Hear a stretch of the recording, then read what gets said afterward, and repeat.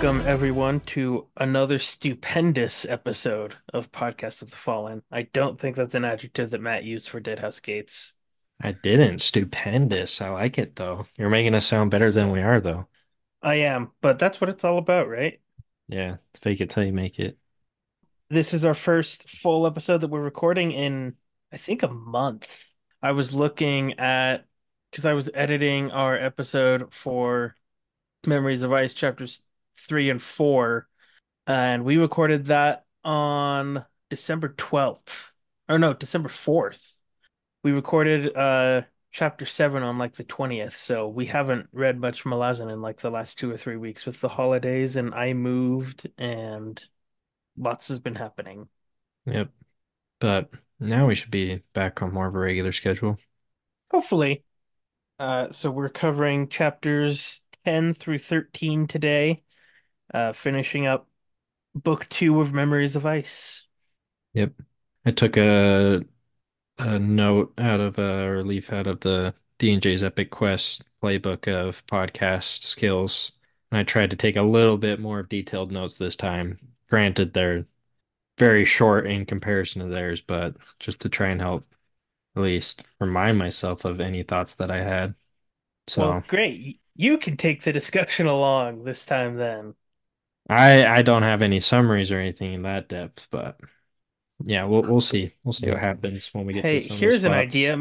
Maybe I should like send you the summaries every week. Oh, that's a good idea. Funny how we've been doing this for like 5 months and I just thought of that. I didn't even think of that either. Yeah, maybe we should share it, then like add some notes in here or there of any thoughts we have. Should we go? Probably. Yep. Chapter 10. Gruntle has been in a drunken stupor for 6 days since Harlow's death. Butte gives him some tough love, tells Gruntle that he's done grieving for his own family and that it's up to the living to carve meaning from death. The Panyon is about to attack and it's impossible to leave the city. Buke tells Gruntle that Beauchelain and Corbel Broach have settled into an abandoned estate and the first body with organs missing has been found. He enlists Gruntle's reluctant help in shadowing Corbel Broach at night. Idkovian, Brucalion, and Carnatus meet with Hatan and Kafal. The Bargas have requested an audience with the massed council. They discuss the impending siege and how the Doman might change its strategy once the Talane mass destroy the Kachin Shamal. Idkovian says it is impossible to hold for the 6 weeks that they need until Dujek and Brood arrive. Heten requests the bones of the Barghast ancestors and is granted permission. Ikovian realizes they are the remains of the Barghast gods, and that Humbraltar needs them to unite the tribes against the Doman. The council's audience with Brucalion is cut short by workers chopping away the floor of the chamber, revealing dugouts and the bodies of the Barghast ancestors. One of the council members theorizes that the Barghast, Toblakai, and Trell are all related. Stony and Gruntle go visit Karuli. He's bought the house of a family that committed suicide and used the blood that was spilled to sanctify it to his god. He gives Gruntle a clay bird to be grounded to water and drunk to assist Buke. Gruntle leaves and Karuli says that his gift of not being found is about to fail. Idkovian examines the Barghast dugouts and Kafal tells him of their oldest legends. Gray-faced demons that kept decapitated heads alive upon the blue wastes and a continent far to the southeast covered in forest. Brucalion commands the Shield Anvil to discover the Barghast secrets by any means, even by breaking his vows. Oh, snap.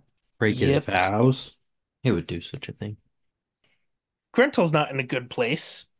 Not at all. I felt so bad for him reading that. Like the main thing I thought was just like the real survivor's guilt. There we go, that he had. Yeah, for sure. I don't know, it felt pretty real, I think. Yeah, yeah, definitely. And Buke comes in and gives him some tough love, and Gruntel's like, "You of all people," and Buke's like, "Damn right, me of all people." He's like he's like if anyone can speak on this subject, I'm a pretty good authority. Gruntle says it was a pointless, senseless death, and then Buke's awesome quote, "They're all pointless and senseless, friend, until the living carve meaning out of them. What are you going to carve, Gruntle, out of Harlow's death? Take my advice, an empty cave offers no comfort. Good one. Don't fill it with emptiness, fill it with something." Like don't just sit there kind of dwelling on it. Like your friend cared about you enough to give their life, so might as well make something of yours, as tough as it is. I gotta say though, going back a little bit, the epilogue of this one was pretty good, I thought. Oh, the epigraph. The epigraph, that's what it's called. I couldn't remember what it was, so I just wrote epilogue. I'm like, I don't think that's right. No, the epilogue is That's after is the everything. after. Yeah. That's like the postscript, yeah. Yeah, the epilogue for this chapter. The epilogue Erikson for thought the. this chapter was so good, he gave it its own epilogue. Oh, jeez. But No, yes, the epilogue for this chapter is really cool, talking about Mother Dark and her children. yeah. I don't feel like I remember a lot of what we've heard about them, but this made it was like a kind of a good refresher and like clarifier. Like just kind of simplified it all and been like, hey, there's three different kinds. I'm like, oh wow. I only remember the one. Yeah, So we haven't really seen the others. not at all. So Uh, yeah, so the Thai standee, I think we've heard that they turned away from their goddess, right? Like they turned away from Mother Dark because she embraced light. yeah, they're like, what are you doing? You're rejecting us. We're the dark. And she's like, I'm picking some light for once. And they're like, how dare you? And she's like, leave then, Shu. Go to your dragon place. And then she's like, and then I'm gonna make an in-between one. I'm Yep. gonna make my middle child last. Which I mean, I thought was kind of fitting. I was like, you have to have like the weird mix, right? Yeah, for sure. Like, why not? So, but that was kind of just a cool epilogue there. Yeah. Yeah. Corbel Birch has started killing people again. Yes, I wanted to mention that. Yeah, they're weird. I feel like we talked about it and I've said that a few times, but they're weird. They're very unnerving. Yeah. Buke says Corbel Birch has the mind of a child, right? Yeah. Simple urges that he can't help but act on. That's fun. I know. I think it's interesting that Buke though is kind of like the shadowing them. Yeah. He's I don't like his chances. Me neither. I mean, I think he understands those chances and that's why he's doing it. But no, I think it's interesting that some people like picked up on it but there's only like a couple of them that are really looking into it. But like, there's so many weird things that we've seen from them that I'm like, why is it still so vague? We completed book two and there's still no answers. I mean, Matt, one of our other favorite series, Journey Before Destination. This is true. But usually on a journey, you get some answers, you get like a little bit of a look We've gotten ahead. some answers. Not on these We two know yahoos. no, but that's just who they are. Let people be who they want to be. I guess that's true. They can be their weird selves. But no, Let them kill people and take their organs. I was gonna say, like, what's with the organ thing? Like in the thing, they had the chest and it spilled out and there's just a bunch of organs. And I was like, what creepy. Well, a bunch of organs like fitted together in the vague shape of a person. Exactly. Like, what's going on here? Like, that's gross. That's weird. He's a necromancer. But I've never heard of a necromancer doing something like that. That's where I'm like, none of this, like, in my brain is adding up. I'm like, not once do I think of a necromancer as like, hey, let me go collect organs and put it into the shape of a person vaguely. It's just kind of strange. Well, since when does Erikson do anything by the conventional definition of fantasy? That's true. I mean, he still like follows some themes. There's dragons, there's forces fighting each other, mages and stuff. I mean, they're a little different, but like this one's just weird. But I don't know. Yeah, I don't have too much more to say on that section. Me neither. But then we get into the good stuff, the Bargas Council. Yeah, Ikovian thinks about how it's kind of become them versus the council, and poor Prince Dralarkin is caught in between. I don't envy that prince. Oh, and how going up on top of the walls made Ikovian scared. Made him scared. Is that right now? Thought the Yeah, what? yeah, yeah. Ikovian went to tour the walls that morning. The prince's soldiers manning the battlements were pale as corpses, silent and virtually motionless. Upon arriving on the walls, the shield anvil had been dismayed by their fear. By the time he made his descent, he shared it, a cold knife lodged in his chest. Hmm. That's just because seeing like the siege, right? Seeing the Tenascari and hearing them howling and chanting and stuff, and Because knowing they're what they're gonna do when they get in the walls. because they're just outside of it, right? Just sitting there. Yeah. And right now they're trying to get the Barghest help to push them away. That's right. So yeah, they meet with Hatan, and she says to it, Kovian, your mouth will be too busy when I bed you. I insist. He just keeps trying to fight it. Poor guy. But then later Yep. his one guy's like, "Don't worry about it." You, like, if your mission requires you to, you can. He's like, "It's part of the mission. Don't worry." Yeah, that was funny. They briefly talk about tactics, how we, the weird layout of the city means that it was easy to turn into like strong points and defendable. Sounds like an interesting place, like a very mixed city in Yeah, terms of it architecture and really is. buildings. Kofian says it's impossible to hold for 6 weeks. Well, too bad we have to.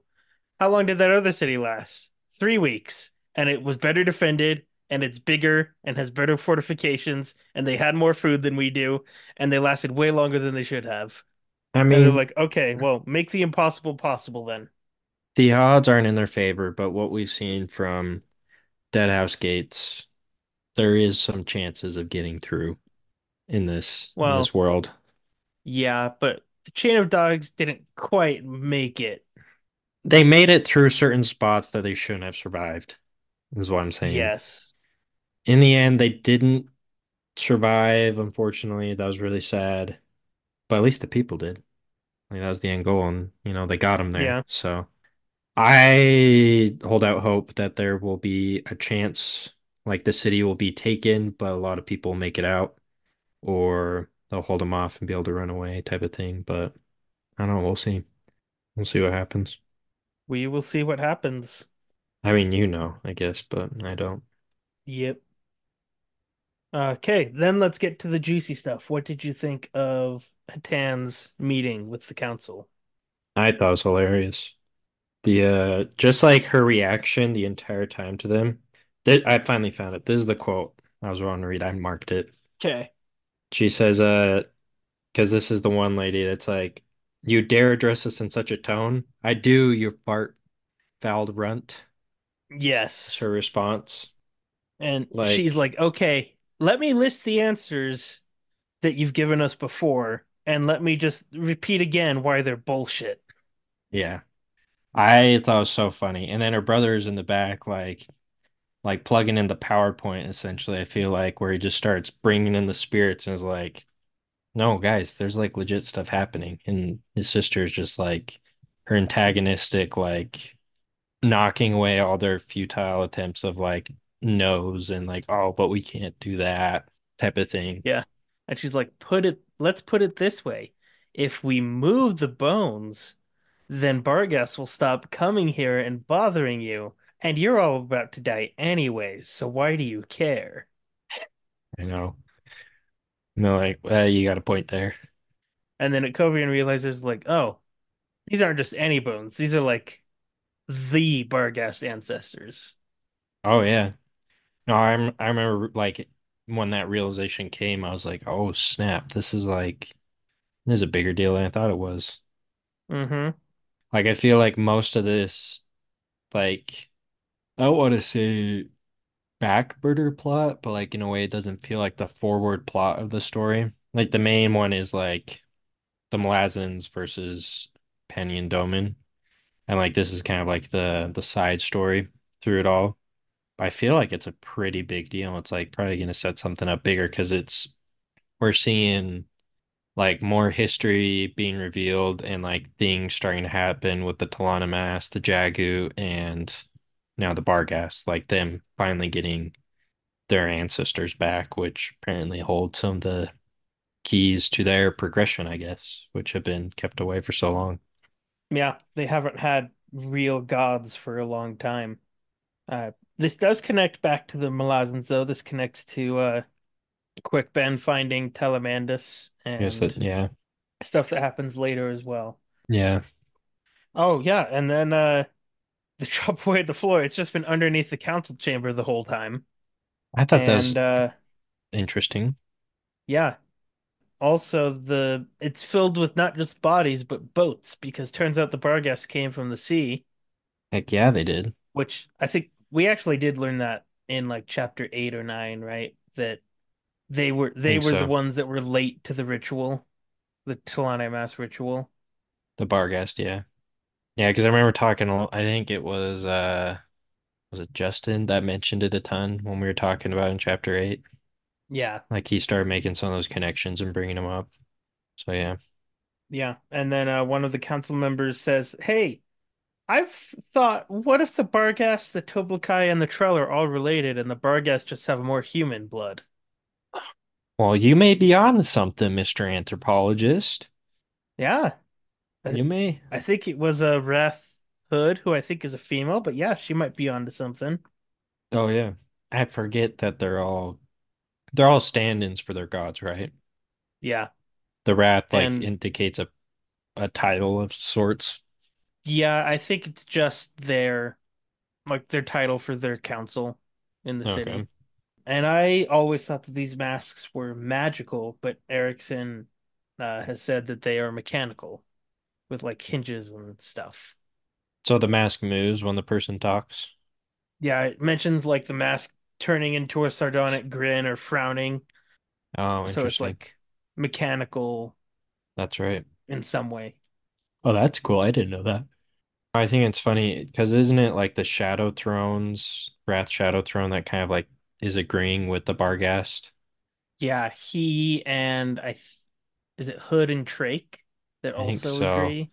But like I feel like Hood's the one, not Hood, Shadow Thrones guy keeps like making quips through the whole thing, like egging things on, Yeah. which I thought was pretty great. It's like I feel like that is Shadow Throne. He seems like that kind of guy. Yeah, definitely. Yeah.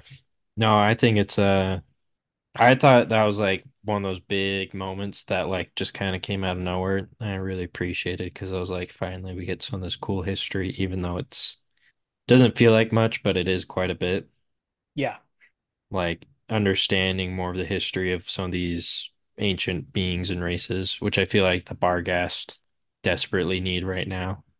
Because we see later on more of the division amongst them, which I feel like could be solved if they have like a way to focus her direction, the direction of their civilization, maybe.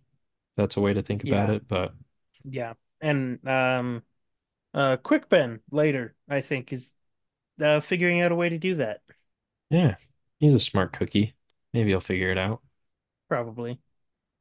I guess we can continue on instead of skipping to Yeah. another scene and then back. But Kovian learns of the like oldest legends of the Barghast from Kafal about a race of gray-skinned demons that like Yep. kept decapitated heads on their boats and chased them on the blue wastes across the ocean. So there's some more lore and history. Yeah. That was so cool to see so much of that. And like the boats as well was pretty cool. Like they were protected by magic and they had like they seem well crafted and like well maintained. Um, Yeah. Carnida says these have to be like tens of thousands of years old because even the sorcery that's preserving them is starting to break down.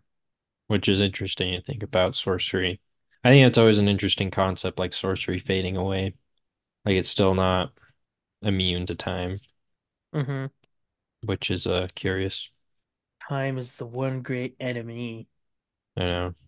Uh, and then we get a small scene. Stunny forces Gruntle to go say sorry to, or to go say thank you to Karuli. And he's in Yep. it's a, what's the word? It's a morbid detail that he's in a house where a family committed suicide, Yep. but maybe not. Yeah, like it makes like we don't know whose God is, right? Just the hints of him. No, we just know Okay. that it's an elder god. Yeah. Yeah. Yeah. No, I thought it was interesting, and I just think it's funny how much he still just keeps fighting it throughout the whole thing. Stani's 100% converted and convinced. And he's just like, yeah, whatever. I don't care. Yeah. If I go in, I'm not like joining a faith, right? Like I'm not even gonna nod to the altar. That's okay, right? She's like, yeah, whatever, just come, say thank you. I thought this was one of those moments where I thought this was a bit of darker humor, but like it was still one of those things that Erikson added in was the when they finally get into the house and she's like the wife crawled out of the main room to die here and so it was like they're speculating whether it's like a voluntary like suicide or like she changed her or like someone tried to kill her and she tried to run away. But I love Gruntel's quote of maybe a goat's milk hawker knocked on the door and she was Yeah. trying to cancel her order. And Stunny just runs with it and is like, that's a bit elaborate, but maybe. Yeah. I was like, Uh, that was a way, I guess, to somewhat lighten a morbidly dark place to be at. yep. And then Curly's like, don't worry, it's all good. They're in a dream world now. The children are laughing. Yeah. It makes me curious to who the elder god is. Like I feel like I should know who it is. But It's theoretically possible that you could have put it together by now, but not likely. yeah. What did you think of the clay bird that Curly gives to Gruntle to grind up into water and then have Buke drink it? I thought that was rather strange. But I'm like, all right, we'll roll with it. We'll see what happens with that. Something will happen. I'm like, it's a clay bird. Like it's either like my thoughts immediately go towards it's like meant to help him with being a servant of Buke and uh, a servant of Buke. Corball Brooch and Boschling. It's helping Buke serve himself. Yeah. But no, it just made me think like maybe he'll be protected, gain some sort of power. If Buke's a part of that god or something now or following him, maybe it's like a way to continue following him. I don't know. But I thought that was another one of those things. I was like, all right, that felt like it came out nowhere, but we'll go with it. Yep. I didn't think of too much else except that was that weirdly depressing but happy scene of like that's a strange it just makes me curious about that god when it's like no he got the house for cheap because it was a family committed suicide but for him it's great it like cleansed the place or whatever. Yeah, he used the blood to sanctify it to his god. Yeah, Because his god requires blood worship. But his god is a good god, don't worry. I always question that when I see that. I'm like, is he though? Is he really? I mean, Kuruli didn't actually kill anyone for it, It's true. so you Maybe got to he's take advantage of the market when you find a good deal. I'm gonna say maybe he's an opportunistic blood god. Like he's like, I got time. I'm basically immortal. I'll just take what I can get here and there. Yep. Yeah, I don't know. I don't have anything else for chapter 10. Me neither. Okay. Chapter 11. Spindle's hair shirt has caught fire. The rest of the squad bickers around the fire, and Detoran punches Hedge when he makes a joke about her. Blend tells Picker that there's no way that the army is actually renegade. As Mallet tries to heal Hedge, he says that his warren is infected. Quick Ben emerges from Hood's warren after a half day of struggle. He thinks to himself that the crippled god is attacking sorcery because it brought him down, and the entire Panion Domain is a feint. Paran stands in the middle of the Barghast camp, watching duels and seeing Barghast women take bridge burners to the tents. Twist tells him the enmity between their peoples is based on false memories. Paran is plagued by visions of what he saw in the Azath house, and he asks Twist to do something for him. Dawn breaks and warriors gather for Trotz's duel. Trotz elects to use his Malazan armor and weapons, while Humbrol Tar's son uses only a single knife. Corporal Aimless speaks with Paran about using munitions to make a break for it, and Paran shuts him down. Trotz fights in the way of the Malazan heavy infantry, keeping his stance and moving methodically. He manages to kill the other Barghast, but his throat is crushed. Mulch buys him time by making a hole with a tube for him to breathe through. Twist arrives with Mallet, and Paran says that no one will die on this mission. Quick Ben and Picker climb a hill toward the Barghast camp, not knowing the outcome of the duel. Quick is taken by Barghast spirits into their warren. The squad decides to wait for a bit to see if he will come back. Within the Barghast warren, a humid, swampy place, Talamandus approaches Quickben and pleads with him to persuade Humbroltar to accept the ancient spirits to unite the Barghast. Quickben asks the spirits to help Mallet heal Trots, and Talamandus agrees. Twist arrives with Mallet. The healer knows he may die healing Trots, but agrees it's a good exchange, and Paran once again wonders at the bridge burners. Mallet feels his soul being torn apart by the poison until the Barghast spirits intervene and he successfully heals Trots. Mulch and Aimless agree that Paran might just make it. Paran meets with Humbroltar and learns the Malazan's position is far from secure.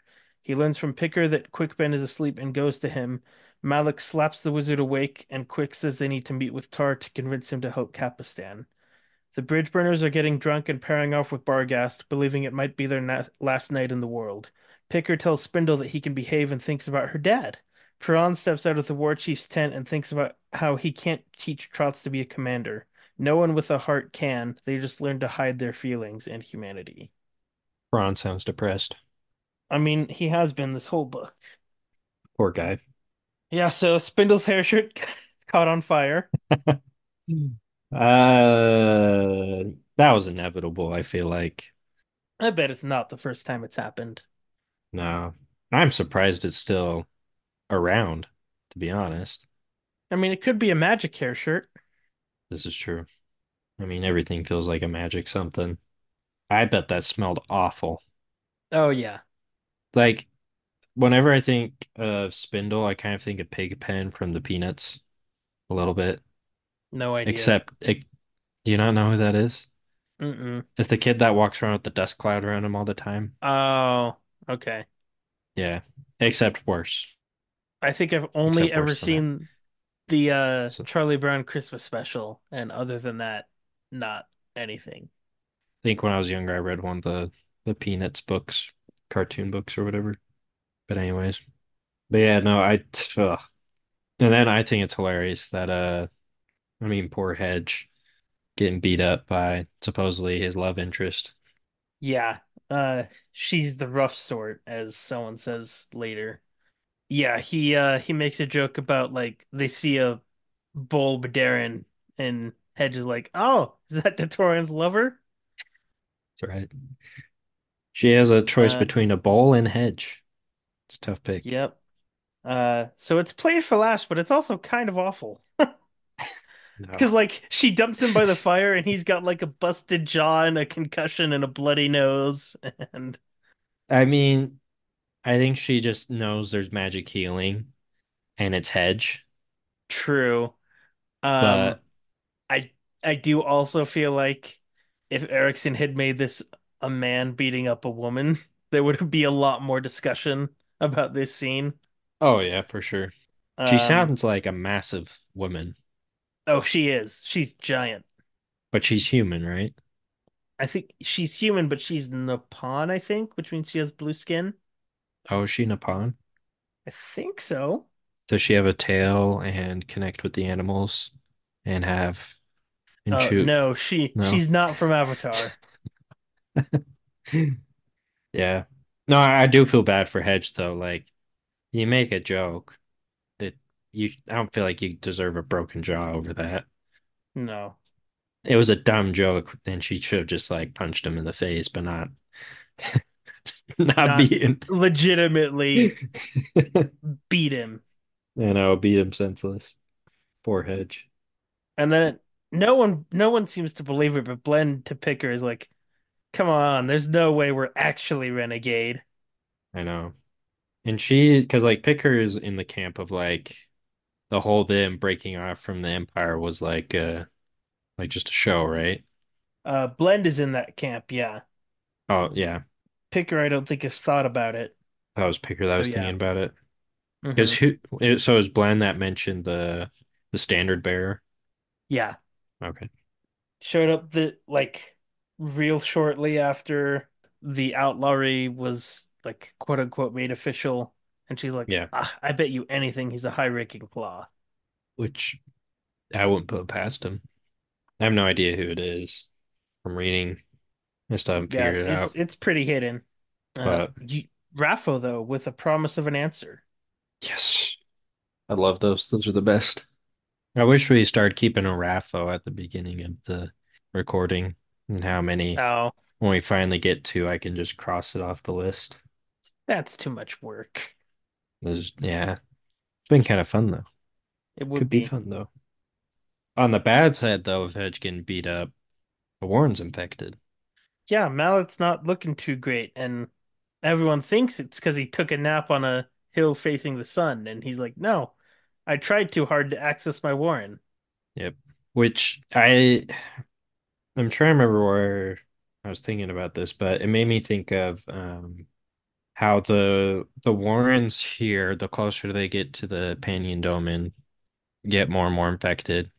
Yep, But then it reminds me of how in Dead House Gates they didn't really use the Warrens because of the Soul Taken divers. yep, So I just think it's interesting that both at the same time there's these two big events corrupting and kind of crippling a huge asset to people. But what I think is curious as well is the Warrens. That add more to the mystery is that it's a landlocked, like on the planet, it's like a physically landlocked issue, it seems like. mm-hmm. Because like the cripple god infecting the Warrens doesn't affect seven cities.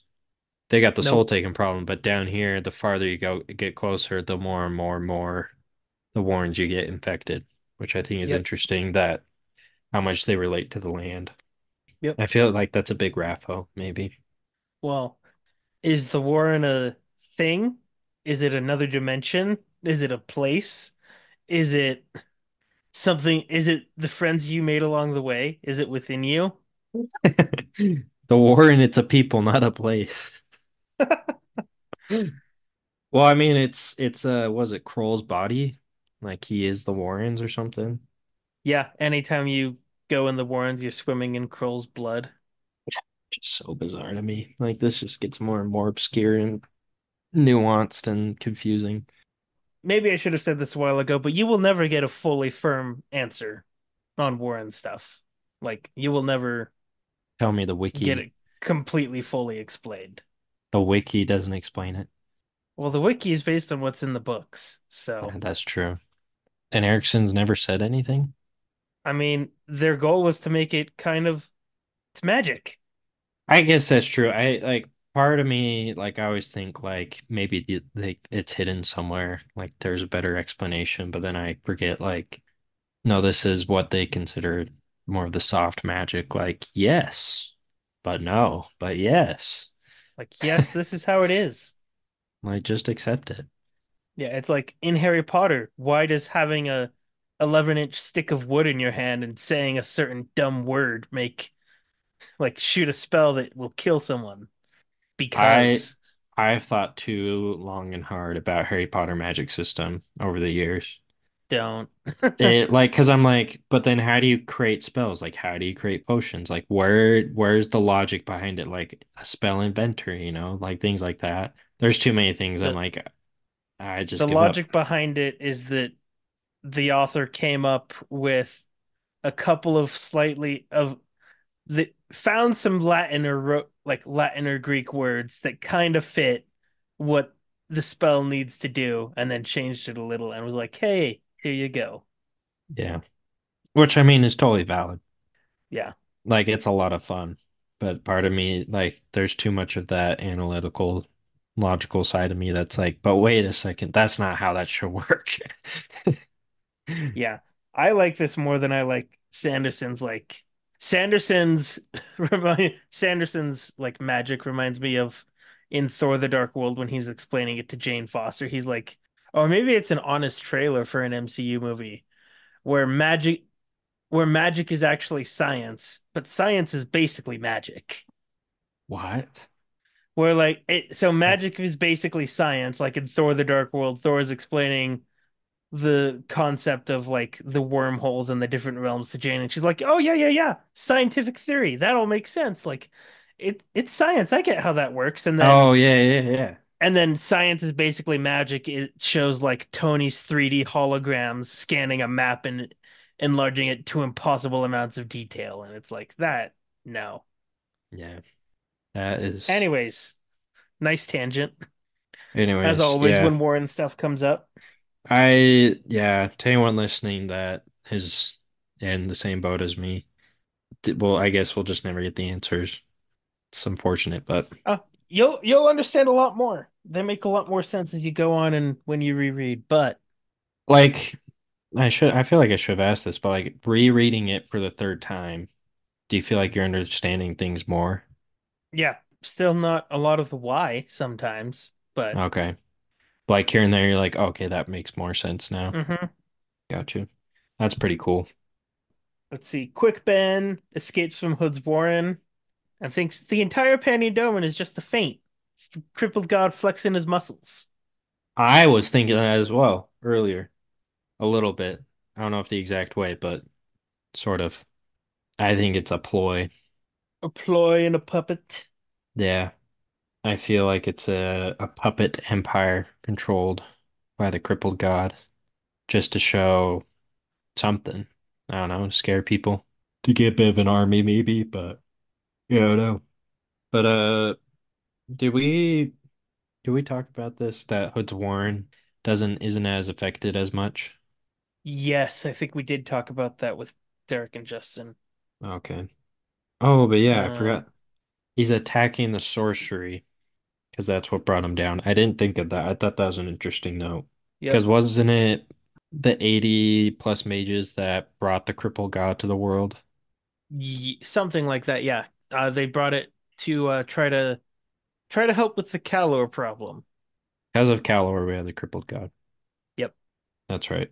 And then just a sweet little sentimental line. Quick Ben hears the soldiers around the fire and is like, "Ah, I'm home." I know. Finally, he's back. He needs a break. See, there's a genuine guy inside of Quick Ben. One of the 12 or 13 or however many there are. Well, there's 12 inside of him plus him, I think, or maybe it's him plus 11. I I don't can't remember. remember. And then we get Paran in the Barghast camp. He's like, I kind of thought about banning my soldiers from sleeping with Barghast, but eh, He's like, there's not much to stop that. there's no point in it, and I can't stop it anyways. Yeah. What blows my mind about the Barghest is just the constant duels amongst themselves. Yeah, they're a very warrior. They're a warrior race, and they don't get together this often with other tribes that they like despise. So you Yeah. gotta challenge. I know, but like the challenges to the death that I always look at that and I'm like, why would you do that? Like why would you kill the other guy? Like don't you aren't you gonna need him down the road? But I guess if you view yourselves as individual tribes and rivals in that sense, that would give you that reason. Yeah, I mean, the warriors also train their whole lives for combat. It's like their culture. I guess that's true. Yeah, because I whenever I read that in fantasy or like in real life, I'm always like, what's with the fighting to the death in like such a it doesn't feel like a high stakes thing, you know? But that's probably because I'm reading this book with this very much larger picture in mind, which these guys don't have. Yeah, to them it's everything right now. Yeah. Prawn is still plagued by what he saw in the Azath house. Hasn't left his mind. I imagine it won't be master of the deck. Yeah. He had an out of body experience and learned some things. Yeah. Some important things that I'm glad we got to see. And then what did you think of Trotz's duel? I like it. I thought it was pretty good, personally. I think it's interesting. I totally forgot they kept bringing up Trots for a while, and I was like, "Who's this Trots?" I feel like I've heard this name. Oh. And that's part of the issue reading it, how we've been reading it is like, and I haven't been taking as good of notes, is like I kind of forget a lot of these names.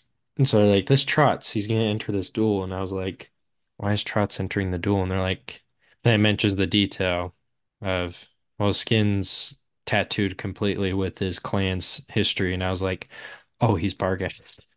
Yeah. But so I thought the duel was pretty cool. I think it was interesting to show him kind of being a weird form of an outsider and just like adopting a new strategy that proved to be really effective against like this very arrogant.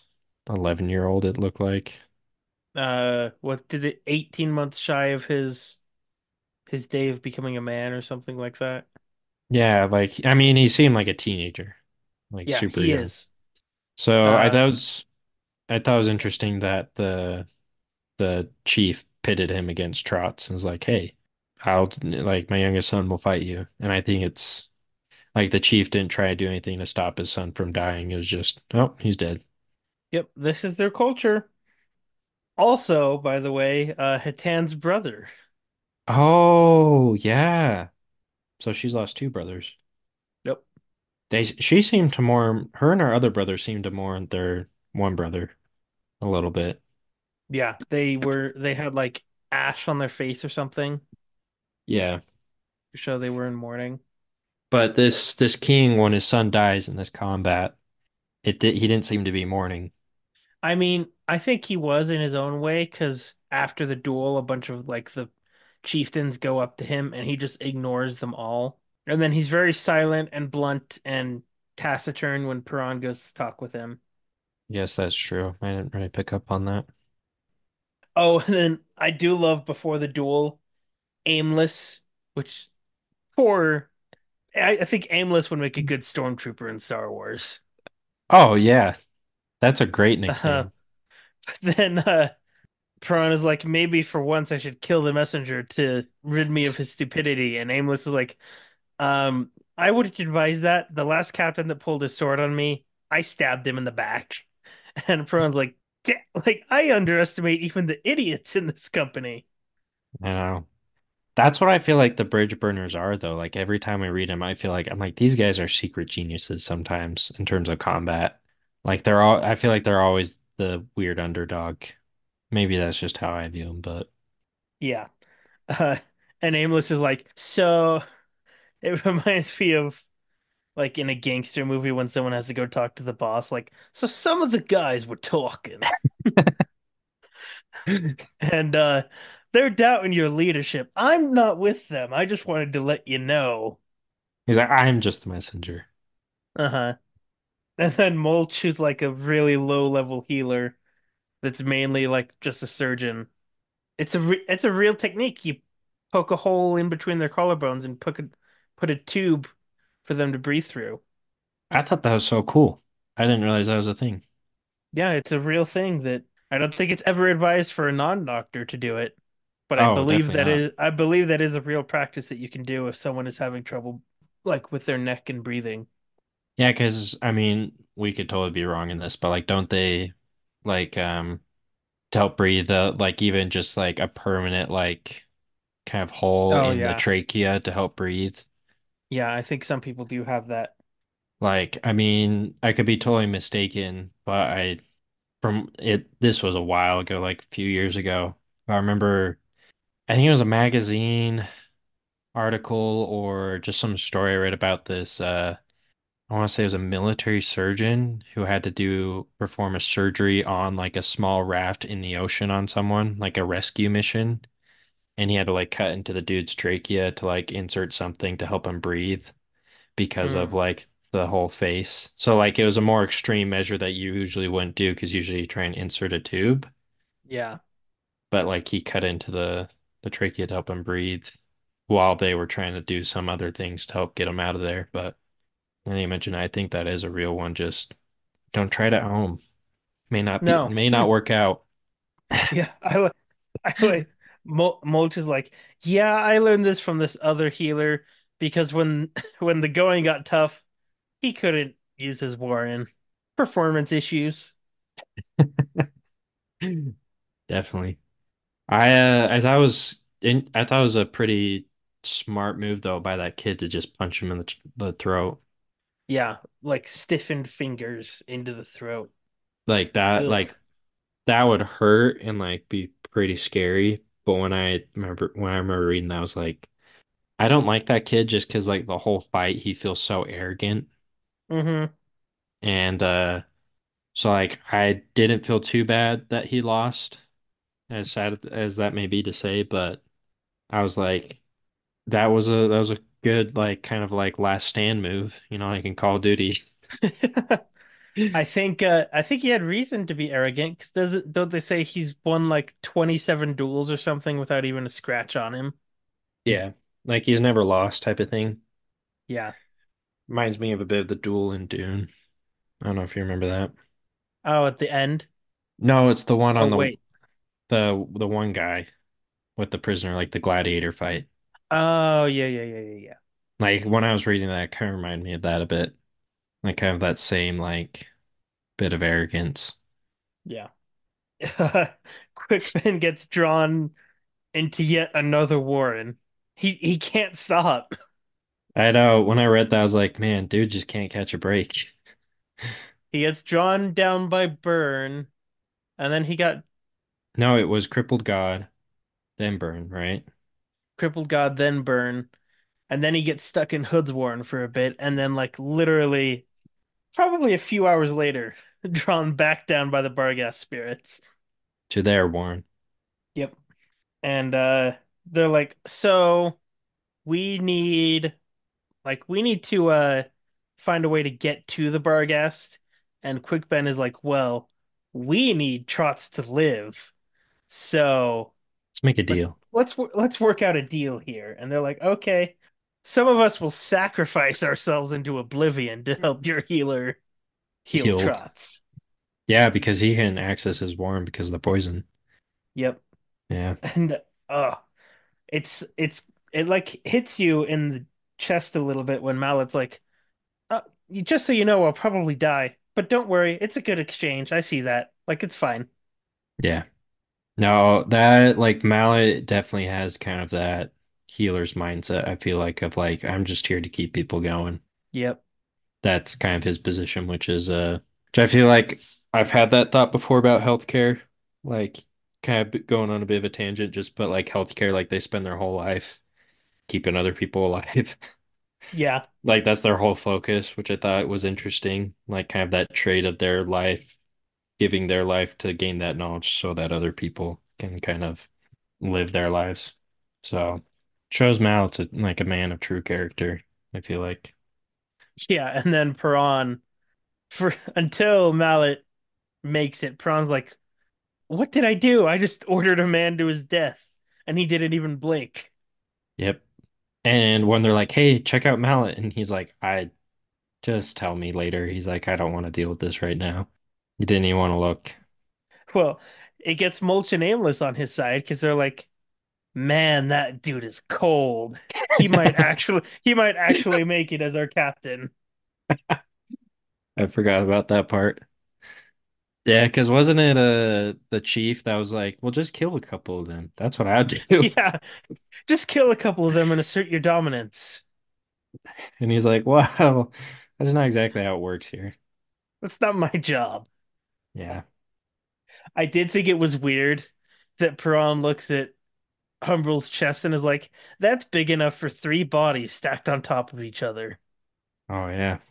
That was just a weird detail. It's like, Perron, why are you measuring chest like a truck size in dead bodies? Why is that your unit of measurement? I know. I feel like there's some weird units of measurement occasionally. Um, and then he learns Quick Ben's asleep and he brings Mallet over, and Mallet's like, oh, don't worry, it's fine. It's protective sorcery. He'll be good. He'll wake up in his own time. And Prawn's like, well, can you speed it up? And Mallet's like, sure. Slaps him. Slaps him across the face. I was like, that's some protective sorcery you got going there. Yeah. Just, can you speed it up? Sure. Slap. Smack. And then, oh, Quick Ben is so cocky in this scene. Oh, yeah. You all owe me. The man's always saying that. Gods, what an ego. Oh, yeah. Um, I and remember then that. Mallet, you got company in that body of yours, feeling strange? And Prawn's like, what do you know about it? Only everything.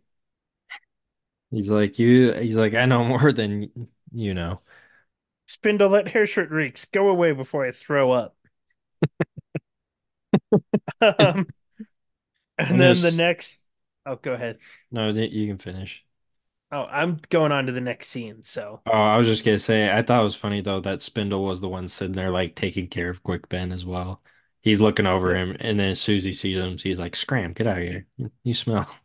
Spindle's like some gratitude. Um, the next scene is Picker and Blend talking about Ansi with one of the bar guest women, and she's gonna come up with a confused look on her face. Like, that's it? She blinked and she missed it. Oh, Spindle comes up and is talking to Picker like, I can't do anything. What would mom say? And Picker's like, Spindle, your mom's dead. You can misbehave. I promise. It's fine. And then she thinks she sees like the imprint of knuckles on his cheek for a second. Like his mom's spirit was there and punched him for.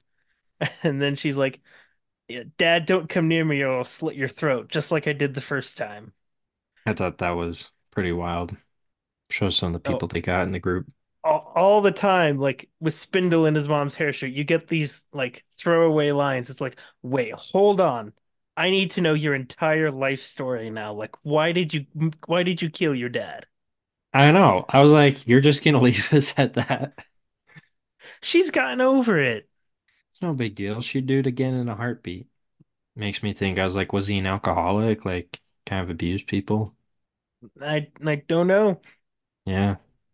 The Morath are kin to the Barghast, we find out. Yep. Because their languages are similar as well. Yep, their languages are similar, and Twist says to Paran at one point, like it's not us that changed and descended, like it's them. They're the degenerates, not us. Yeah, but like the the legend is like, no, they went into the dark, mysterious forest, and then they got corrupted and became who they are, and they came out as insect people. And we didn't like the dark, mysterious forest because that's where we fled from the gray-skinned demons. Yep. Which isn't the gray skinned demons, the Barghast. No, the Barghast were fleeing the gray-skinned demons. Which ones were the gray skinned demons then? I don't remember. Uh, Did we learn this? I don't remember. Akovian says, let's see here, Because I thought, Tice the Nor or something like that. Tis the oh, Nor. that's right. That's right. Okay.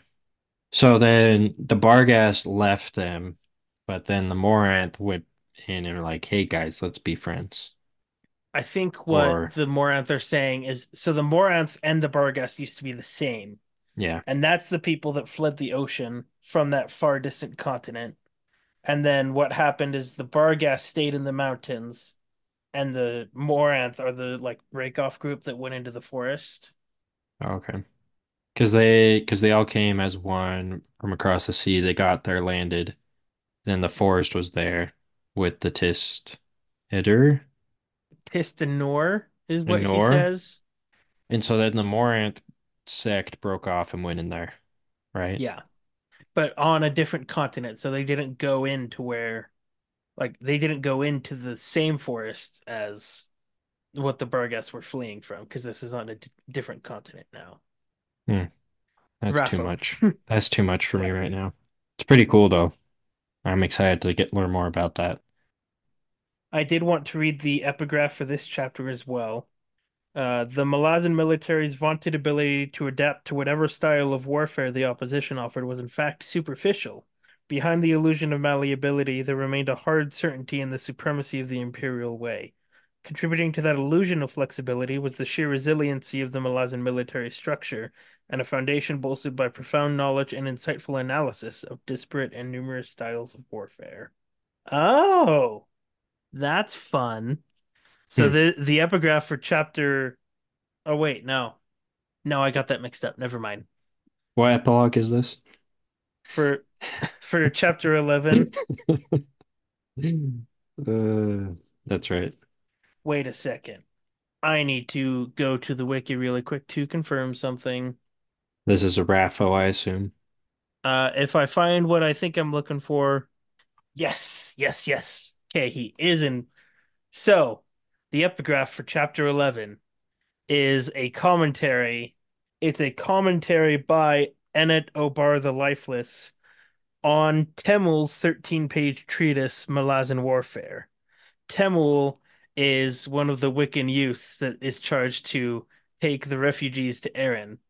at the end of the chain of dogs. I just noticed that right now for the very first time. Oh, gotcha. Okay. I just was reading that and I was like, Timul, I've heard that name before. Wiccan, yes, it's got to be the same because this Yeah, is fantasy and no one can have the same name as anyone else. it's true. Put a lot of work into these fake names. Yep. Let's see. I don't think I have anything else for chapter 11. I can't think of anything either. Oh, wait. We've got Paran thinking about how to live beneath the burden of command and how he's realized from Whiskey Jack that no one really can. They just learn to hide it. Oh yeah. Yeah, because we mentioned that he's a bit depressed, going through some tough things. Yep. Yeah. No, I think Paran's been an interesting reflection of learning to be in military command. Like it's very subtle, but ish, I guess. Like it feels pretty obvious, but at the same time, it's kind of like anytime we see him, it's just more and more adding on like his adjustment to it all and him learning just how to cope with it. Yeah, he is learning because he does start out his first command in Gardens of the Moon being like, "So, I hear you guys kill your captains a lot." They just stare at him like, you have no idea, bud. They Yep. says they says this royal brat to come try and lead us. I mean, it took him dying, like legit, and then coming back for him to realize, hey, maybe I shouldn't always say everything that I'm thinking. Yeah, maybe not. Maybe my noble blood doesn't protect me.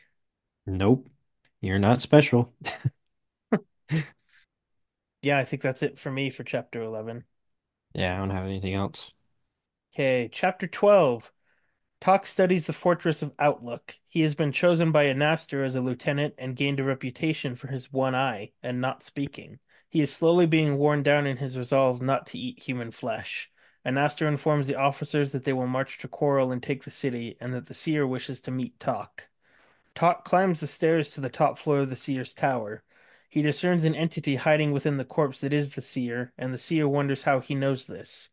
He offers Tok meat, and as he gathers power, Tok smells ice on the wind and detects ancient memories. Roll credits, title of the book. He sees once more through Balejag's eyes. Envy's party is greatly damaged, and a sorcerous storm born of Jagut magic descends upon them. When Tok returns to his body, he sees gray roots of power snaking down from the seer, who knows of his contact with Balejag and sends him into the embrace of a mother in darkness that breaks his bones. To quote my joke from the first Memories of Ice episode, Talk is not feeling well. No, no, he is not. Not at all. I feel bad for him. He has not had good luck.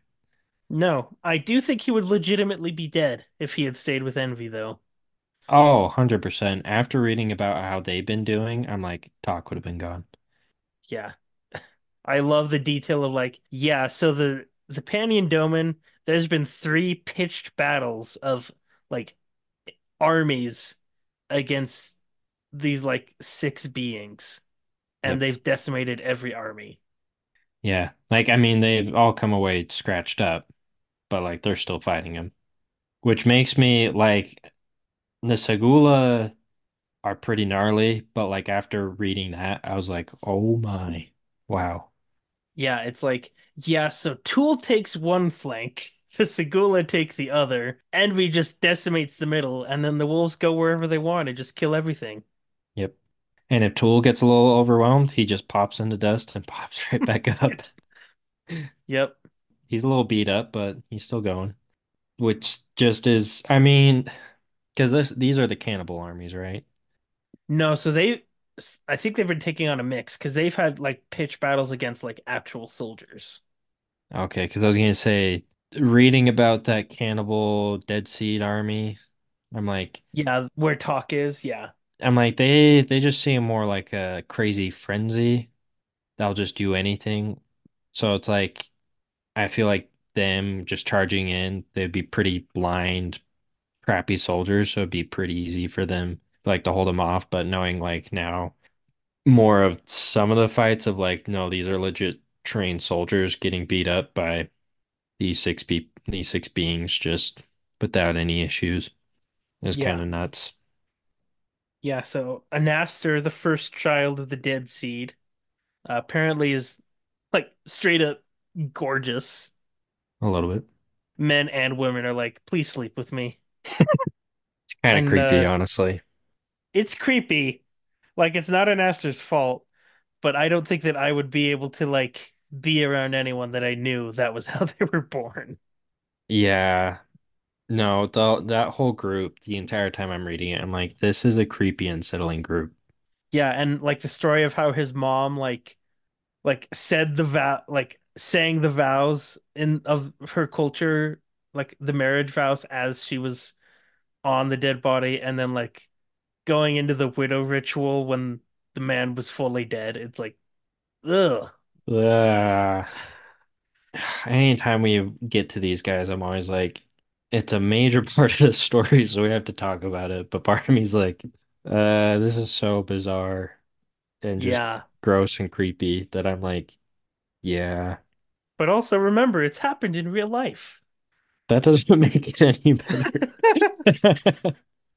No, I know that makes it worse, but it's funny when people are like, "What kind of twisted thing made Erikson come up with this?" And it's like, it's a little thing we call history.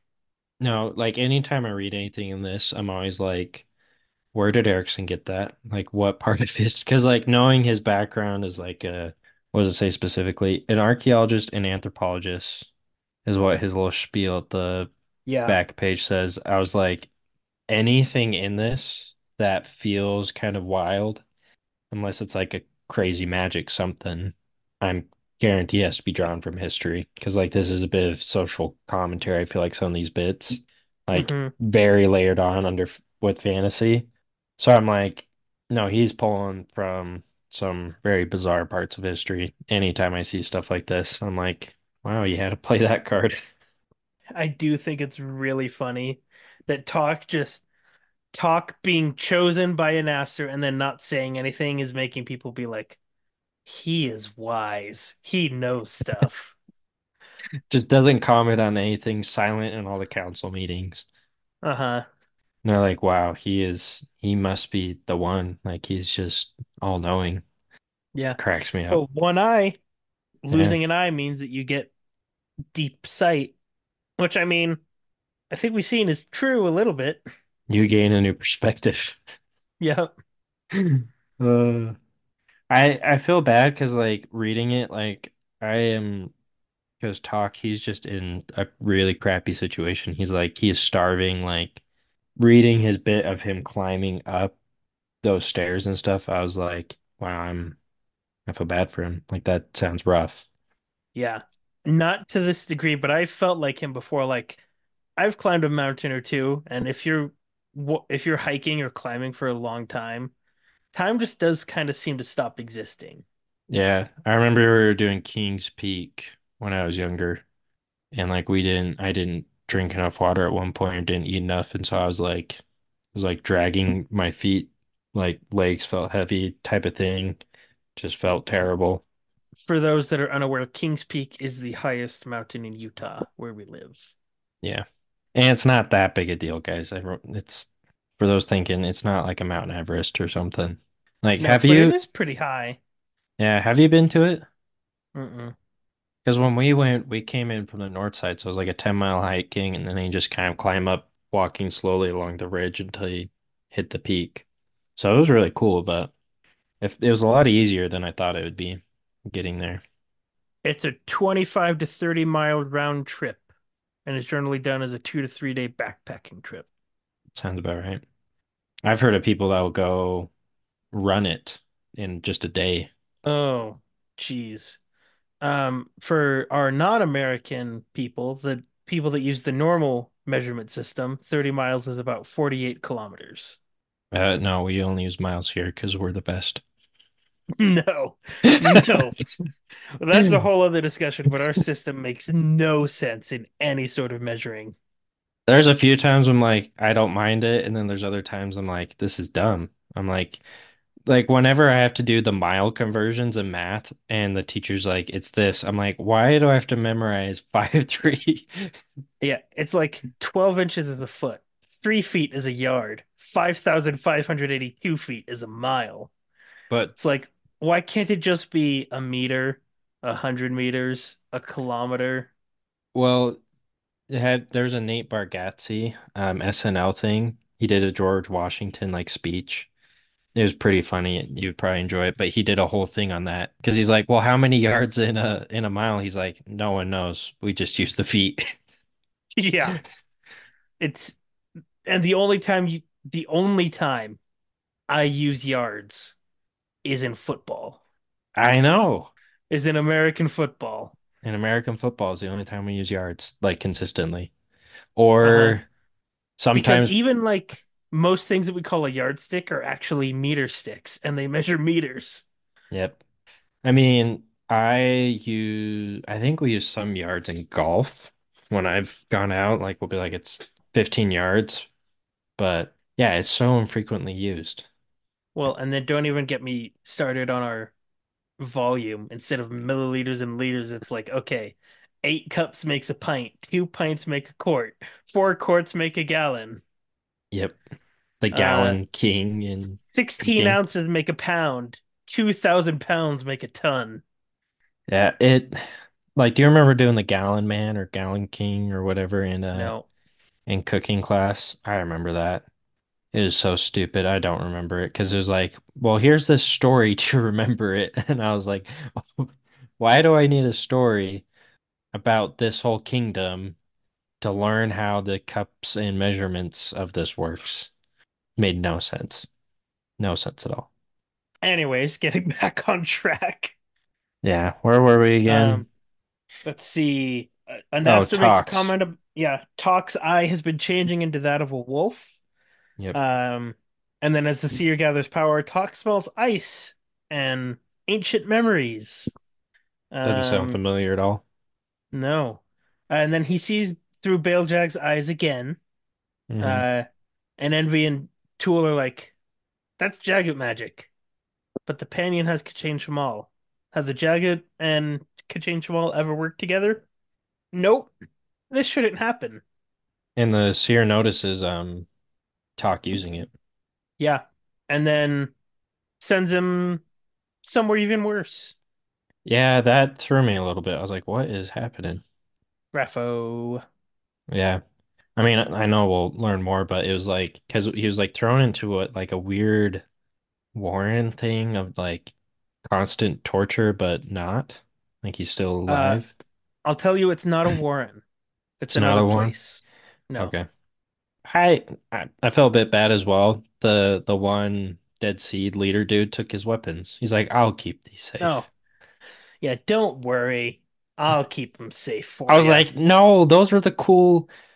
Those are Tool made those. I was like, those are sweet.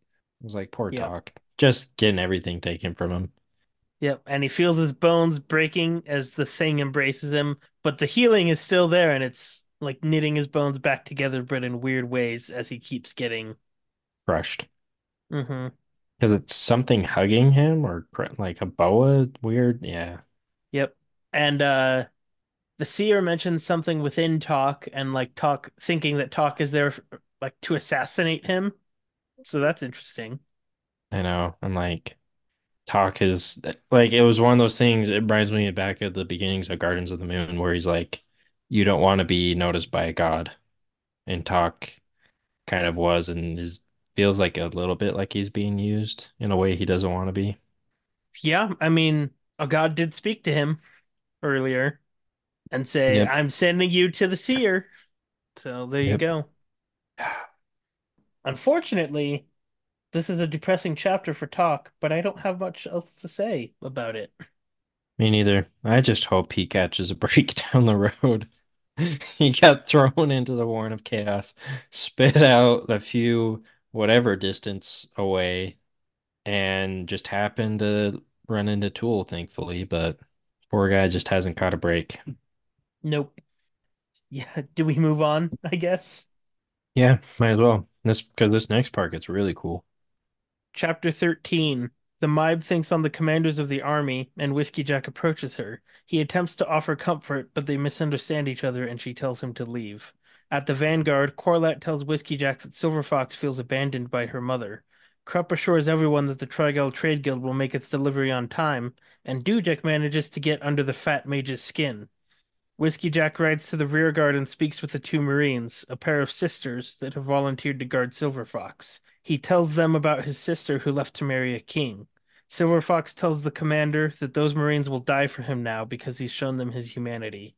The Trigal Trade Guild appears through a warren portal in a river of blood. Silver Fox says it's the blood of an elder god. Calor sits in his tent, renewing his life force with alchemical candles and thinking about his long life and how he is patient until the moment comes to act. Gethol appears and offers him the position of king in the House of Chains. After receiving assurances that he can do as he pleases and that he won't have to bend his knee, he accepts, but he requests a moment of vulnerability for Silver Fox in return. Whiskey Jack stares up at the night sky and is joined by Corlat. They speak about the conflict on Genebacchus and how it became more civilized as it went on, each side honoring its enemies. Corlat asks for them to become lovers, and Whiskey Jack accepts and shows Corlat the keepsakes from fallen Tystandee he's kept out of respect. The Mhybe clings to a precipice in her dream, and as she is about to fall into the abyss, she is snatched up by an undead dragon who carries her to safety. A voice asks her if she's ready to see them and relays something that Krupp said to Silver Fox. The Mhybe wakes and expresses her hatred for the world. Another depressing note to end the chapter. Yeah, the Mhybe is not feeling well. Nope, not at all. Yeah, Uh, Whiskey Jack's conversation with her, I get kind of irritated with Whiskey Jack because what he's basically saying to her here is, well, it's just the conjure, it's just your imagination, yeah, kind of invalidating her experience. I know. I feel like because I know Whiskey Jack, like from what we've seen, is like a genuine kind of guy. Like he wants to help her, but he totally misreads everything, I feel like. Yeah. Dreams can be naught but an imagination's fashioning of its own fears. You are projecting a just punishment for what you perceive as your life's failure. Don't be an asshole. You didn't have to say that. Yeah. I mean, reading it, I did feel like there's a partial truth. Like she is kind of Yes. letting herself spiral and things like that, which granted, I'm not like not justifying like and like making her like invalidating her feelings because like it's genuine. Like her daughter is literally sucking away her life force. And so it's like that's understandable and like more than I think it's more than acceptable for her to be feeling those ways. But Whiskey Jack being like, you are letting yourself spiral, you know. You're mentally this is on you. And she's like, what? You don't understand, do you? Yeah. So like it he definitely was at fault, but yeah, he didn't know how to help there, which is unfortunate. Yeah. It's an impossible situation. It really is. Oh, I did want to let's talk about the epilogue one more time for the The epilogue. chapter. Yes. Love these epilogues. Um, just the stats for the army. Of the 10,000 soldiers, 4,912 women, 1,267 under 25, 721 over 35, and the rest in between. And then even more remarkable when you consider all the different conflicts that they had veterans of. And then how does one measure such an army? By their deeds, and that which awaited them in the Panion Domain would make of One Arm's host a legend carved in stone. It's pretty cool. Yeah, so literally pretty much half women. Yeah. I feel like for a conquering imperialistic empire, they have a lot of respect for their enemies. Hmm. Like I don't feel like they go in necessarily trying to destroy them. They're just like, you're going to be part of us now, which I mean, I think is a pretty cool concept of them.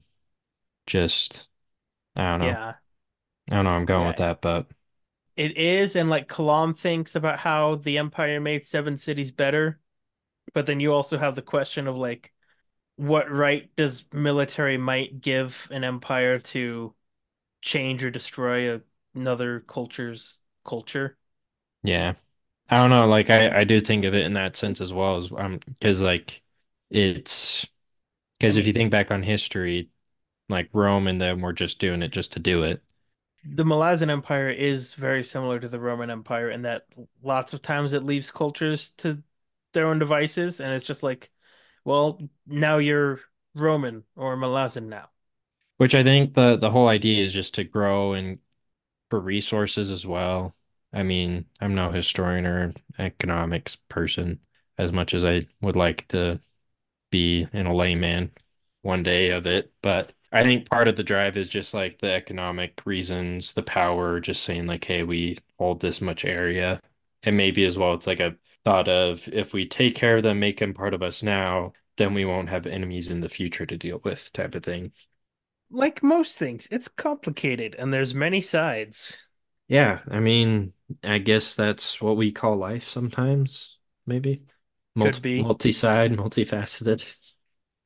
Sometimes I do wish that it was like humans versus evil, like Lord of the Rings. Oh, yeah. Lord of the Rings is such a nice read sometimes. Or a nice story when you're just like, ah, yes. Yeah, I don't have to feel empathy for the enemy. No, because if you look at them, they don't have a, they don't care about themselves. They're cannibals and they just are out there for pure destruction. Yeah, they're legitimately evil. Yeah, Whereas here it's like, well, you see, yeah. yeah. Whiskey Jack rides back up to the Vanguard. Corlat tells him that Silver Fox could need some help, feels abandoned by her mother, so Whiskey Jack is gonna go talk to her. And then Krupp says, tempers grow short, but not as short as Krupp, for whom all nasty words whiz impactless over his head and are thus lost in the ether, and those darts aimed lower. Ah, they but bounce from Krupp's ample equanimity. And Dujik says, fat, you mean? And then Krupp goes on this long-winded like speech and paragraph that he's really saying nothing. And Corlette's like, "You got under his skin after all." And just the sentence at the end, Dudek's answering grin was an expression of perfect satisfaction. I know. He finally got him. He's like, "I did it, you bastard." He's like, I bugged you. That was, yeah, I thought that was so funny. I was like, oh, this was another great Krupp scene. Yeah, I think my favorite scene of this chapter is Whiskey Jack going to talk to the Marines. Yeah, it was a good one. They start talking and they're like, when we run out of this weapon we use this, and when it gets closer we use this, and then we use our teeth. And Whiskey Jack's like, so how many brothers did you have to use your teeth? Seven, but they all left as soon as they could, and so did dad, but mom was better off without her, or mom was better off without him. I love that because it's just like it's that banter there. But I love Whiskey Jack is just like, yeah, I had a younger sister. Yeah, you see my see these scars on my arm? No, no, not these ones here, this one. That's my sister, she bit me, and then she went off to quote unquote marry a king. I We haven't never seen her s- since. She vanished. We don't know where she is. And then he goes back to Silver Fox and she's like, you realize they'd die for you in a heartbeat now because you're just like so effortlessly human. Which I think is an interesting, just one of those other notes that he throws in of just like now that they understand he's more of a friend than a human, of course they're gonna try and fight for him. Be like, yeah, he's my friend. Yeah. Which I also think this is why Lysine didn't want Whiskey Jack gone because he's too good. Yeah, But she didn't want him anywhere near like real power because he's too good. yeah. Like he's like it's very smart of her because if he was back home, people just naturally gravitate towards him. And so since that vacuum, she can fill it and people will be like, well, this is what we got, you Yeah. know? Like she's smart, she's powerful. Whiskey Jack's human. Yeah. And I've had this thought before. I'm sometimes I think like, man, Whiskey Jack got so lucky. He had like the best squad. And then I'm like, well, maybe they were the best squad because of Whiskey Jack. Because he brought like kind of that like desire for them to do their best for each other, I think, probably. To like be there, like, hey, we're a team. We're in this together, not just like another nameless face in a nameless squad for the history Yeah. books. Is this oh yeah, right after here it's the gnarly kind of gross portal. Yeah, The the Warren. Trial Trade Guild appears. It was kind of comical, some of the things. They're like, hey, look, we have this demon arm. What do I do with it? It latches onto the wheel, and they're like, well, guess it's gonna be a bumpy ride till it wears through the fingers. It's like, You guys have knives, right? You could just chop it. Yeah. Well, wasn't it there? I thought it was so crazy though. It's like, what did they go through? Because there was like a river of like blood that was Yeah. pretty gross, and then there was a bunch of these like caravans coming through, like the carriages. But then they're like, it mentioned there's like black marks where there were people that now aren't there because of something happened. I'm like, what in the world? And they're like, what's that demon doing? They're like, oh, they're trying to get out as well as us. Yeah, they were trying to hitch a ride, but they didn't sign a waiver. Like, we can't have that. Yeah, Silver Fox mentions that the blood is an elder god's, and knowing what we know about Warrens and an elder god's blood, Makes me think I know who it is. you're right. Yep. It's Treach. Just kidding. Yes, Trichu has not been a god. Wait a second. It's not him? Dang it. I was so close. For those that did not pick up on that, Matt was being sarcastic there. Yes. Sorry, people. My sarcasm's a little dry sometimes. Well, Yeah, let's just say it's Kroll's blood. yeah. No, it's Kroll. Which he gets brought up a little bit after that by Oh yeah, he Calor. does in a bit. What'd you think of the Calor scene? No, I really like the Calor scene. What did you think of the Calor scene and his century candles? Okay, this is probably entirely inaccurate, but my thought was like, how in the world do you get these candles? Like, just it feels like out of nowhere that these are brought in. But it makes sense how he's alive because it's never explained that how he's lived so long. So these candles make sense, but made me think like, did he grow a big civilization just to sacrifice it to make candles to live long? No. So, But one, he will live forever because of the Elder the God's curse curse, on him. that's right. So the candles just help him function Okay. and like not be a completely broken, useless, flabby mess on the ground that's unable to move. Gotcha. So it's to keep his body going even though he So would still be it going. like renews his like energy and life force, I want to say, rather than actually it doesn't actually make him younger or anything. It just helps him keep going. Interesting. Okay.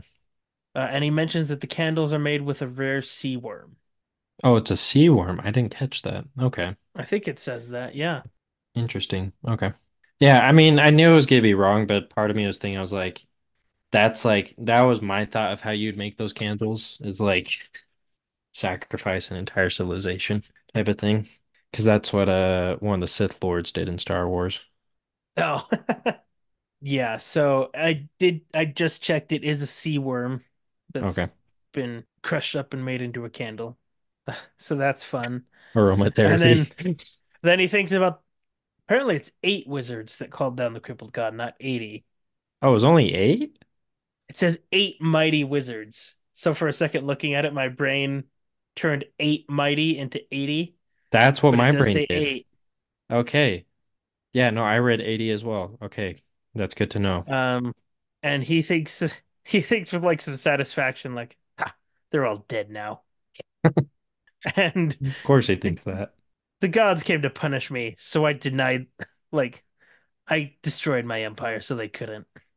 Because no one would have expected that. And then he ruined the gods. He cursed them. Yep. Because then he was like, how do you like your curses now? Ha! He's Yeah. like, I'm living forever, but so what? Yep. And then Gethel appears, face all slashed up, and Gethel says something like slightly insulting, and Keller's like, I'm tempted to add to your facial distress. Doesn't he like make a quip about his brother? Like Gethel's brother? Yeah. Gothos is Gethel's brother, and he what does he say? Trying to remember. Doesn't he like compare him and say like your brother's better off or something? Oh, you were never as smart as your brother, were you? I Somewhere, don't. Gothos must be laughing. Gothos never laughs, but given that I know where he languishes, I do, often. It's true. Because he's stuck in that Zath house. Yeah. I just love that his response is like, Gothos doesn't laugh. You're like, you don't know my brother. He's not a man of humor or Jagu Yep. of humor. I can't remember which one it was. I think it might have been Justin who called that Calor might become the king of the House of Chains. Yeah, I think it was Justin. Because as I was reading it, I was like, I feel like read something ahead of time. Yeah, he called this. I was trying so hard when we were recording that part to sit there and say nothing, being like, no way. You got it. Yeah, and he's like, okay, so I can do whatever I want and I don't have to kneel to anybody. Sounds good. Just give me a moment for Silver Fox to be vulnerable and we're good. Yep. And I think it's interesting that the god that destroyed his empire is the god he's now going to be serving. He blames the mages, not the god himself. Yeah, that's true. But still just interesting to see how they're Hmm. connected that way still. And then Calor's like, what do you think of my throne? Does it work well for the house? And Gethel looks at the cracks running throughout the whole thing, and he's like, yeah, that works. He's like, he'll appreciate that. Imperfections. Yep. I take it back. I said my favorite scene of the chapter was Whiskey Jack talking to the Marines. It's Whiskey Jack and Corlat Specific reason? because I love it. Like it's done so well. It's true. Yeah. No, I thought it was done Um, very well. Talking about the conflicts and like like Whiskey Jack telling her like you guys honored us whenever we were clearly in retreat. You didn't follow, and we honor the Tystan D dead. And they're like, huh, it's kind of weird that our war got like more respectful as it went on. Yeah. Like there was more honor in the fighting. I thought that was really cool. And then as well, I thought it was cool they kept on to the trinkets. Yeah, I don't know why, but when I read that earlier today, it got me kind of emotional. I feel like it's understandable because I feel like it's Whiskey Jack kind of having a moment of vulnerability with her, just being like, "Hey, no, like we fought because, like he has no our purpose. We're here to conquer, but like we learned more fighting you guys than we did in a lot of the other battles. Like fighting you guys made us better people, ironically, and being conquered." Yeah, So I love the Whiskey Jack makes a really dumb joke, like someone to spend the night with, and she's like, "No, you idiot, not someone. I wanted you." And Uh, he's like, "Well, I feel like he's like a teenage kid, like, well, duh, I've got feelings for you, but I thought you would be with someone of your own kind." And she's like, "For what? What's the point of companionship? Children? yeah, We have children rarely, and usually because we're bored." yeah. No, it's an interesting concept for her because she's just lived so long. Yeah, and she's like, "Just so you know, it's very rare for one of us to take a companion from another race." And he's like, "Okay, I get it. I'm honored. Stop talking. Let's go." He's like, fine, fine, fine. You won me over. Let's go to your tent. Yeah, you convinced me as if I needed it. I feel like this was coming since the Yeah. first like interaction. Well, it's really funny. I'm editing our episode on three and chapters 3 and 4 right now, and you said, "I like the idea of their relationship. I know nothing's gonna happen with it." I mean my words now. Like now I'm trying to think back to why I was thinking that. I just think it's because she's like that timeless being or like kind of lives a long time. Maybe that's why I was thinking like she'd be like, wow, he's awesome, but it won't work out, maybe. I mean, it's Arwen and Aragorn. Oh, snap. That's true. But she doesn't give up immortality. No, but This is more out of boredom, right? yeah. No, this is not more out of boredom. I think this is a genuine thing, but Yeah, she's that's just true. not having to give up her immortality to be with him. Yeah. So it's not as powerful. It's just an Yeah. okay one. If you don't have to sacrifice as much for it, it doesn't mean as much, right? Nope, not at all. And like I said in our episode with Derek and Justin, it reminds me again of the Vision quote from the end of Age of Ultron. Something isn't beautiful because it lasts. Oh, yeah. It's a good one. Yeah, so I just really like that scene. Like It's a good one, honestly. Like I Erikson's best romantic scene so far for sure. 100% so much better than Colossus. Well, that I do I do really like what he does with Crocus and Apsalar in Deadhouse Gates. How that kind of continues and is It's not really romance at this point, but it's like it's Yeah. teenage romance. It's teenage, like they like each other, but Yeah. no, I like it. I really like this chapter insofar, like Gardens of the Moon, we never really saw Whiskey Jack. And like anytime I watched a review, like the non-spoiler reviews and stuff about anything to do with this series, Whiskey Jack was mentioned, and I was like, he Ah, sounds like a cool guy. In Gardens of the Moon, nothing. Book two, still nothing.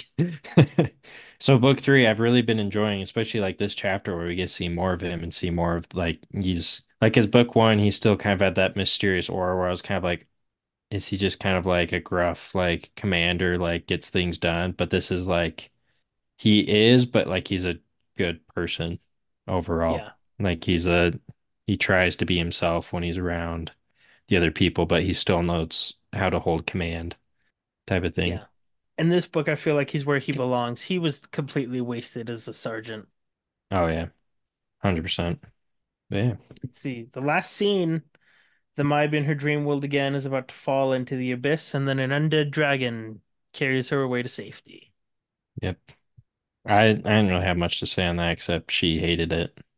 Like I Yep. feel like initially she was like, "Yes, I'm saved," but then it was like immediately like, "No, no, no," Hmm. which is anytime we read her, I'm just it's always kind of heartbreaking. Yeah. I did also just realize Whiskey Jack says something in the first scene. Another thing that I strongly disagree with is that he's like, "Your enemy is death, lady. We're both too old to fear death." And I'm like, no, she's like in her 20s. She's not old. No, it's what that was Whiskey Jack's blunder. He doesn't. I think his weakness is he doesn't know how to talk with women. Well, unless it's soldiers. Unless it's soldiers, yeah, under his Unless it's command. soldier, yeah, soldiers under his command specifically, because Colette is also a soldier, but he can't figure out how to talk to her. Poor guy. Yeah, I don't know if you have any thoughts on the Mhybe, but I don't really. It's just still real depressing. yeah, I think that's it for this week then. This reading, unless you have anything else. No, I don't think so. We will be back next week with the start of book three, Capistan. Woohoo. So we'll be doing chapters 14 and 15 next week, and then 16, 17 Okay. the week after that. I feel like some of these books are gonna get longer and longer to read. It takes Yeah. a lot more time. Yep. We'll see though. Well, there's a chapter near the end of this book that's long, and that might be the only chapter we do for that episode. We'll see. Okay. Well, I look forward to it. Yeah. So anyways, I think that's it. So how was that, Todd?